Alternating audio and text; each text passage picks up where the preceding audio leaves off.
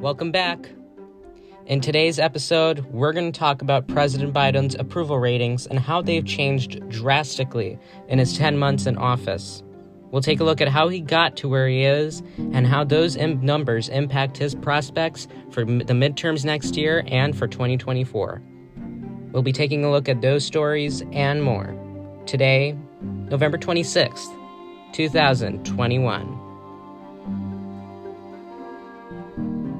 From Anchor by Spotify, this is the Ishaan S Show, a podcast about the interesting and ever-changing world of American politics, all from the perspective of a 15-year-old. With me, your host, Ishaan.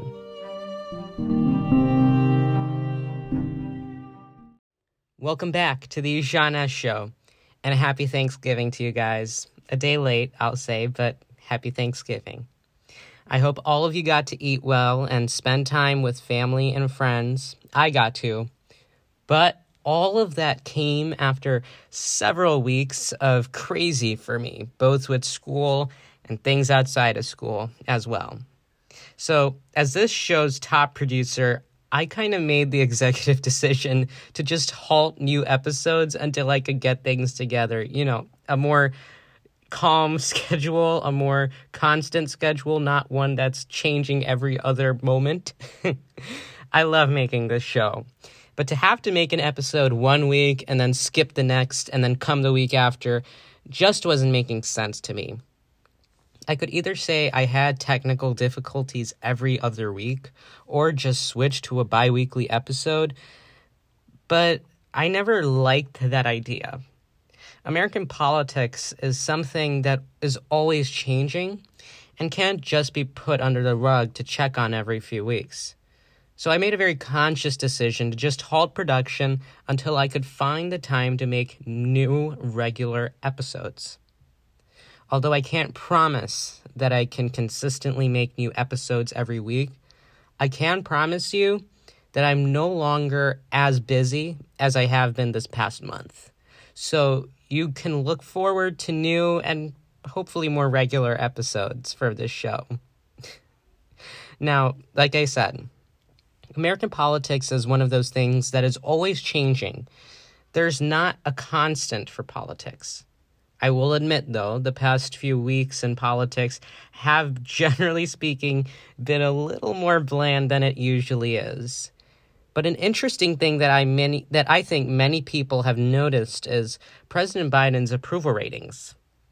It's something I've covered in the first two episodes of this season, but I haven't been able to talk about as in depth as I wanted to. To put it simply, President Biden's approval ratings are not looking good. In a recent Washington Post ABC News poll, it was reported that Biden was approved by 40% of American voters. That's been the trend for this president since August, after the Afghanistan withdrawal. It's been even worse for his number two. According to a USA Today Suffolk poll, Vice President Kamala Harris is only approved by just 28% of Americans. Look, this show is not biased. I never ever have had that intention, but even I must say, barring that bias, that these numbers are less than ideal for any politician. For some context, on the last day of the previous administration, President Trump hit a low point of 38.6%. In Trump world, this was acceptable. He was not a figure that united the country. Trump was a politician that, for the most part, worked for his own base. He knew that. His supporters knew that. Everyone in the country knew that. But that's the reason his approval ratings across the country were so poor were poor amongst the people, but within his party were so high, 95%, 96%. The Republican Party loved him, not necessarily the entire country. With President Biden, however, it's a whole other story. So, when President Biden was a candidate, he ran on the ticket of being a uniter and lowering the temperature in Washington. But instead, what we've been seeing for the past 10 or so months is pretty much the opposite of that. I mean, look at D.C. Nothing about American politics is calm. Boring, yes, but it's not calm by any means. Constant division and political divisiveness from political actors in D.C. from both parties has prompted some of the difficulties that the president's been facing. I think that's at least some of the things to blame for Biden's unpopularity amongst the public right now. But for Biden, his unpopularity can be called surprising. I mean, it was after the Afghanistan withdrawal that President Biden's numbers plummeted. When I say plummeted, I mean plummet. Biden had a consistent positive approval rating through the first half of August. So from January 20th to the first half of August, they were consistently positive. That's also known as the president's honeymoon period. It's something I've covered before, but generally it's the period after your inauguration that you have a positive approval rating. Biden stayed popular for the most part. That COVID rescue package early into his term, greater involvement on the world stage, a greater focus on political divisions, and healing those, people really liked that about our president at the time. I kind of recall myself thinking about the various ways that President Biden's favorability could drop, not because I may have wanted it, but just because of how unusual +5 approval, +8, +10 approval was for somebody in the political world in this age. We didn't get to see those kinds of numbers a whole lot under the few remaining years, under the final years of the Obama administration and pretty much the entire Trump administration. The reason I think this was working for President Biden initially was that his administration was following a very strict formula, if you will. This formula was essentially a do no harm formula. Deliver on what you promise and hold the party intact. When you hear me say that, I'm sure you're kind of doubting my political knowledge, but hear me out. The do no harm principle is a term that, okay, I just coined right now, but it's a concept that once existed, but has fizzled in the past few years. Essentially, this do no harm concept is to do everything with the public mandate, which means do what you promise to do for the public. Deliver on the things that the public elected you to do. For the president, there was a vast chest of policies that he could implement, that he promised to deliver on upon his election. The thing was that a lot of Biden's policies that he was pretty much elected for were very COVID-based. Think about it. When President Biden took office, for obvious reasons, most of his policy priorities were about the COVID-19 pandemic, economically, health-wise, globally, and internally. A lot of it was just about COVID. So when Biden promised to deliver on his policies, he promised to deliver primarily on COVID policies that really appealed to his base, that elected him. Biden didn't really need to talk about, his other policy stances. At that point during the election, COVID was all that mattered. We were seeing so many cases. We were seeing so many hospitalizations. In fact, President Trump in the last month of the election got COVID. That's how much COVID had engulfed the political news cycle. So for both candidates, I think COVID had become the base of their rhetoric, of their policies. Maybe not as much from both sides, but it was still a big factor. Arguably, that's still the case right now. But I'd say back then, it was much bigger. So for Biden, he was delivering on exactly what he promised to do so initially. At the same time, his party was also backing him.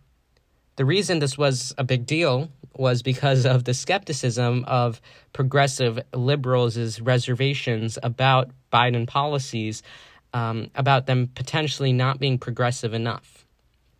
But in Congress, when people like Bernie Sanders, Elizabeth Warren, and Alexandria Ocasio-Cortez were applauding President Biden for his work, It was a reassuring sign that Biden was able to hold his party together. That's a really important thing, especially, again, in this day and age, and specifically with the Democratic Party. I think after the 2016 Democratic Party, there were real fractures within the group between the progressive liberals and the moderates. Hillary Clinton, of course, was spearheading the moderate movement. Bernie Sanders was the one who took on the helm of the progressive movement. And we saw something similar in the 2020 Democratic primary, the division between progressives and moderates. But this time, it had been a lot more divided, but then coalesced into a Biden versus Sanders situation. So when we saw the liberals and progressives come together to support Biden, I think it must have been a very reassuring sign for his administration that, yes, we do have the support from most of our party. Because at that time, those people, or specifically, the further left of the Democratic Party, were what most people in the moderate world were worried about. Now, there's another thing that the Republican Party was doing that I felt didn't boost Biden's numbers, but did hurt the Republican Party's numbers. That was their disagreement over Donald Trump's place in their party. This was expected after Trump left. Even before the election, many pundits everywhere across the political spectrum did allude to this question that in the event that Donald Trump lost the election, what would happen to his place in his party, but what would happen to the Republican Party as a whole? For the first half of the year, Republicans were very confused about this. It was very evident when we saw them up on the Hill and in D.C. in general. While there wasn't a big opposition, people like Liz Cheney and Adam Kinzinger, who were big Trump opponents from within the Republican Party, they were managing to command at least some of the national attention that both parties were seeking. You can check out my episode from the last season about anti-Trumpism in the GOP for some more knowledge on this topic. But in a nutshell, there was opposition to Trump both privately and publicly within the Republican Party. It was this tension within the party that I feel kept it from focusing on its policy priorities. People can refute me on this if they'd like, but the fact of the matter is that Republicans had kind of lost sense of what their priorities were under the first few months of the Biden administration. It could have very well been because nobody in the party thought that Trump was going to lose, or that he was maybe going to lose that spot as leader, or that they were going to lose control, at least of the Senate, or maybe even lose those 2 Georgia seats, of course, costing them Senate. I don't know. But what it was clear was that many Republicans were questioning Donald Trump's spot in the Republican Party, not asking if he was in the party, but just how big was his influence and how big ideally should it be. What was more evident, though, was the GOP leadership, especially in the House, trying to cement Trumpism in the GOP. One of the biggest moves that I saw this year was Liz Cheney's removal from her number 3 spot in the House GOP conference.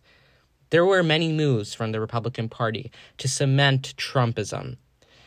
And I feel like it took a little while for them to get to that point, because after Biden came into power, I think the attitude of a lot of Washington was kind of like, let's just move on. Let's just move on. But the Republican Party, the faction that really went for Trump, did prove itself to be stronger in taking control of the political discussion. So it took a little while for that to formulate. That stuff, combined with Biden's own political successes, again, like that COVID relief package that comes to mind, helped spearhead his popularity amongst the country. It allowed him to look at more policy-oriented matters, as well as seem more focused. 2 things people were expecting when he was a candidate and wanted him to be when he was president-elect. But then the Afghanistan withdrawal really screwed things up for Biden. part of that was not his fault. Just the timing and the terms of the withdrawal were not his fault. He inherited a deal, and these two major provisions were a part of that deal. What he messed up with was the botched response to the Taliban's quick takeover of Kabul.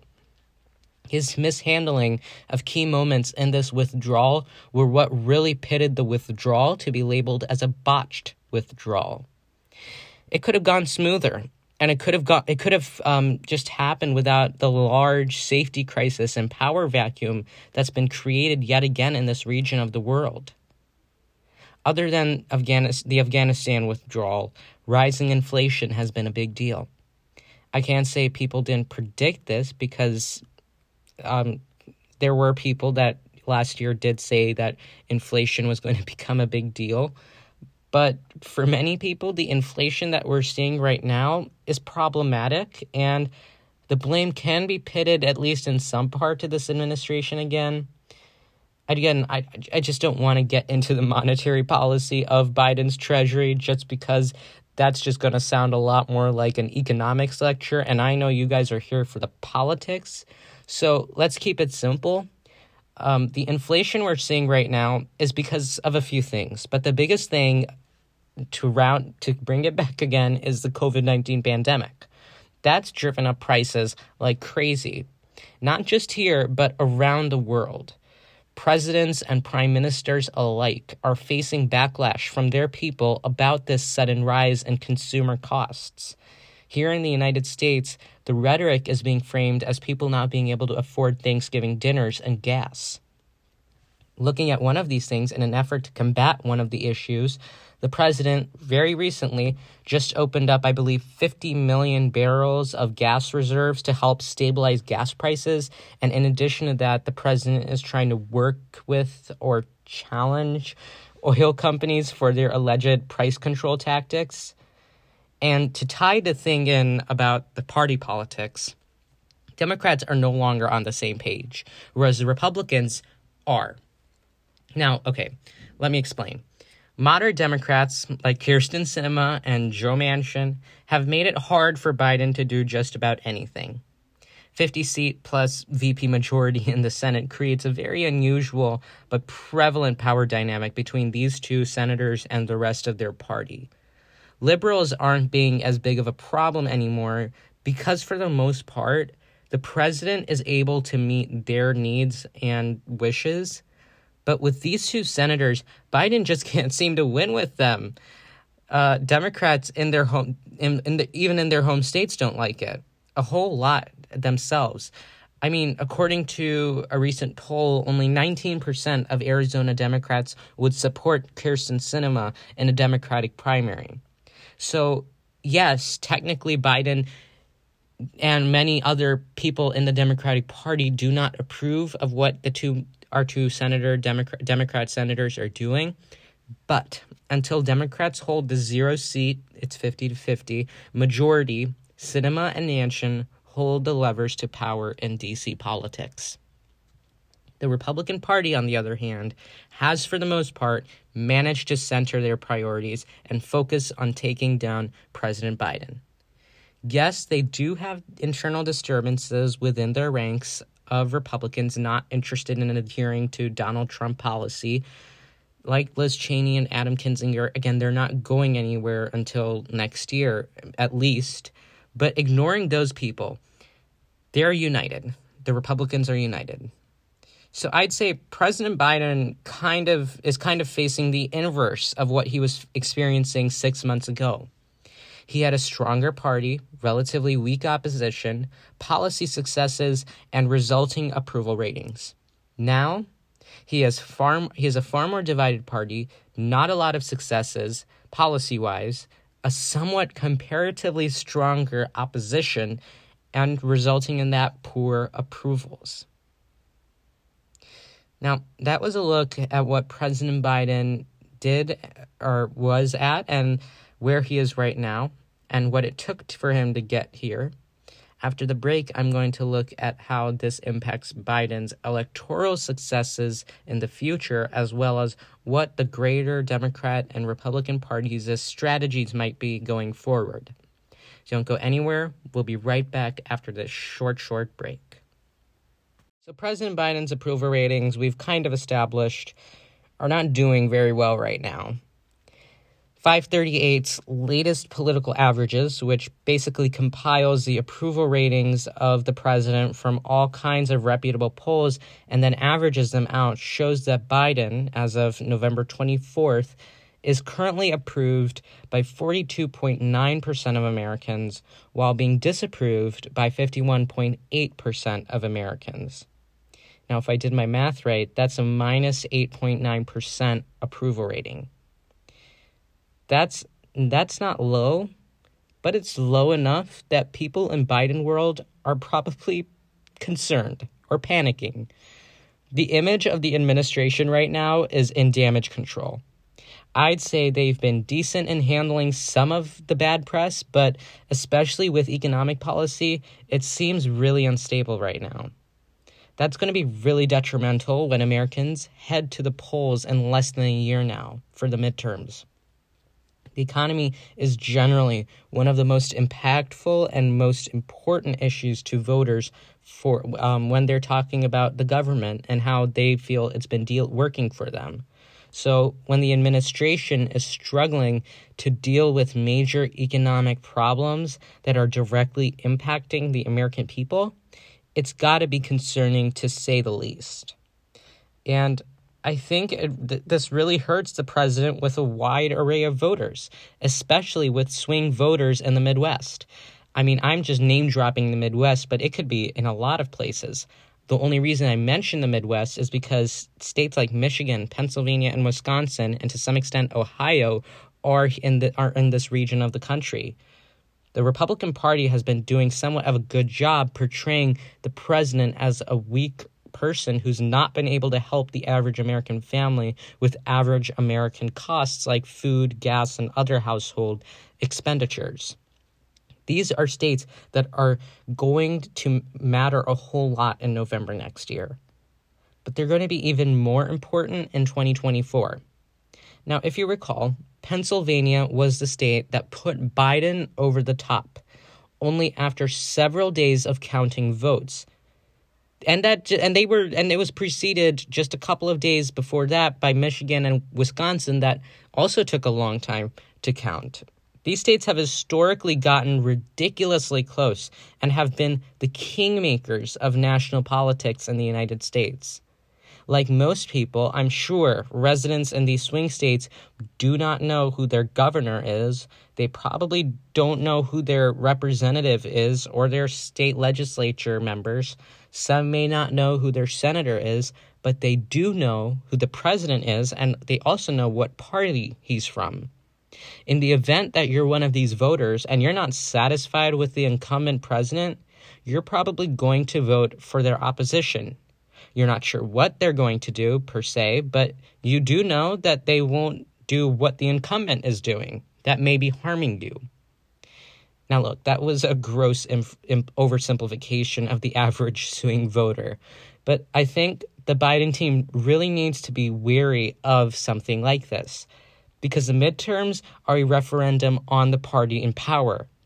And this time, the Democrats have the keys to power in D.C. They control the House, the Senate, and of course the presidency.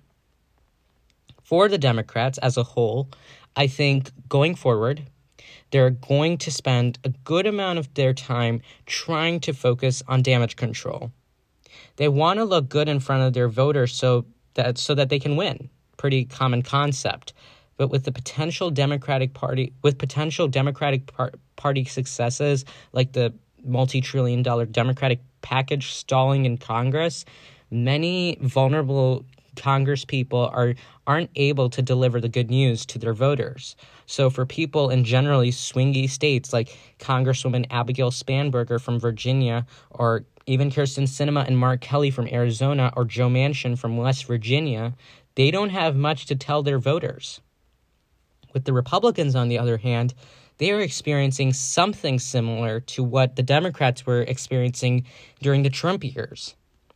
They have a lot more momentum building from their base, and that's rooted in their dislike for Joe Biden. dissatisfaction for what he's done. Many of the approval rating numbers are showing that amongst the Republican base. Now, Republican leaders are waiting for that same momentum to show up in results at polling booths across the country. As long as the president and his party face these hiccups, I don't see a realistic path for them to succeed next year. And with that, I don't know how successful President Biden might be in 2024, especially if Donald Trump runs again. And let's admit, Donald Trump is probably very likely going to be running for president again. Now, the reason I say that Biden might face a little more of a struggle against Trump is because these two went head-to-head against each other already. But the first time that happened, one was banking on the fact that the incumbent had not done what he should have been doing. That was President Biden back then. Now, if Donald Trump runs again, it's going to be the first time in a while that two experienced presidents have been on the same ballot. And this time, both candidates have as much baggage to fire against each other. I'm not saying that both candidates are fundamentally flawed or have screwed up the country in some way. What I am saying is that both of these people have made mistakes that each party does not like. And those mistakes have angered the American people. That has happened under both administrations. If Trump runs again, which he may, Biden's going to know how to deal with him and vice versa. But for the American voter, it's going to be about who helped them more.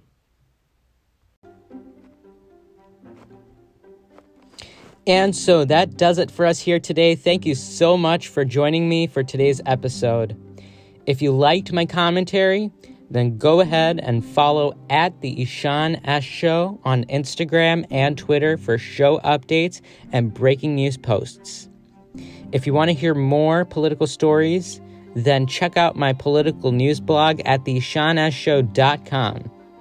Do us a favor and share this episode and all the others with your friends and family. It's the best way for this show to grow and get more people listening to it. Thanks again for all your support, and I'll see you guys next week. Bye.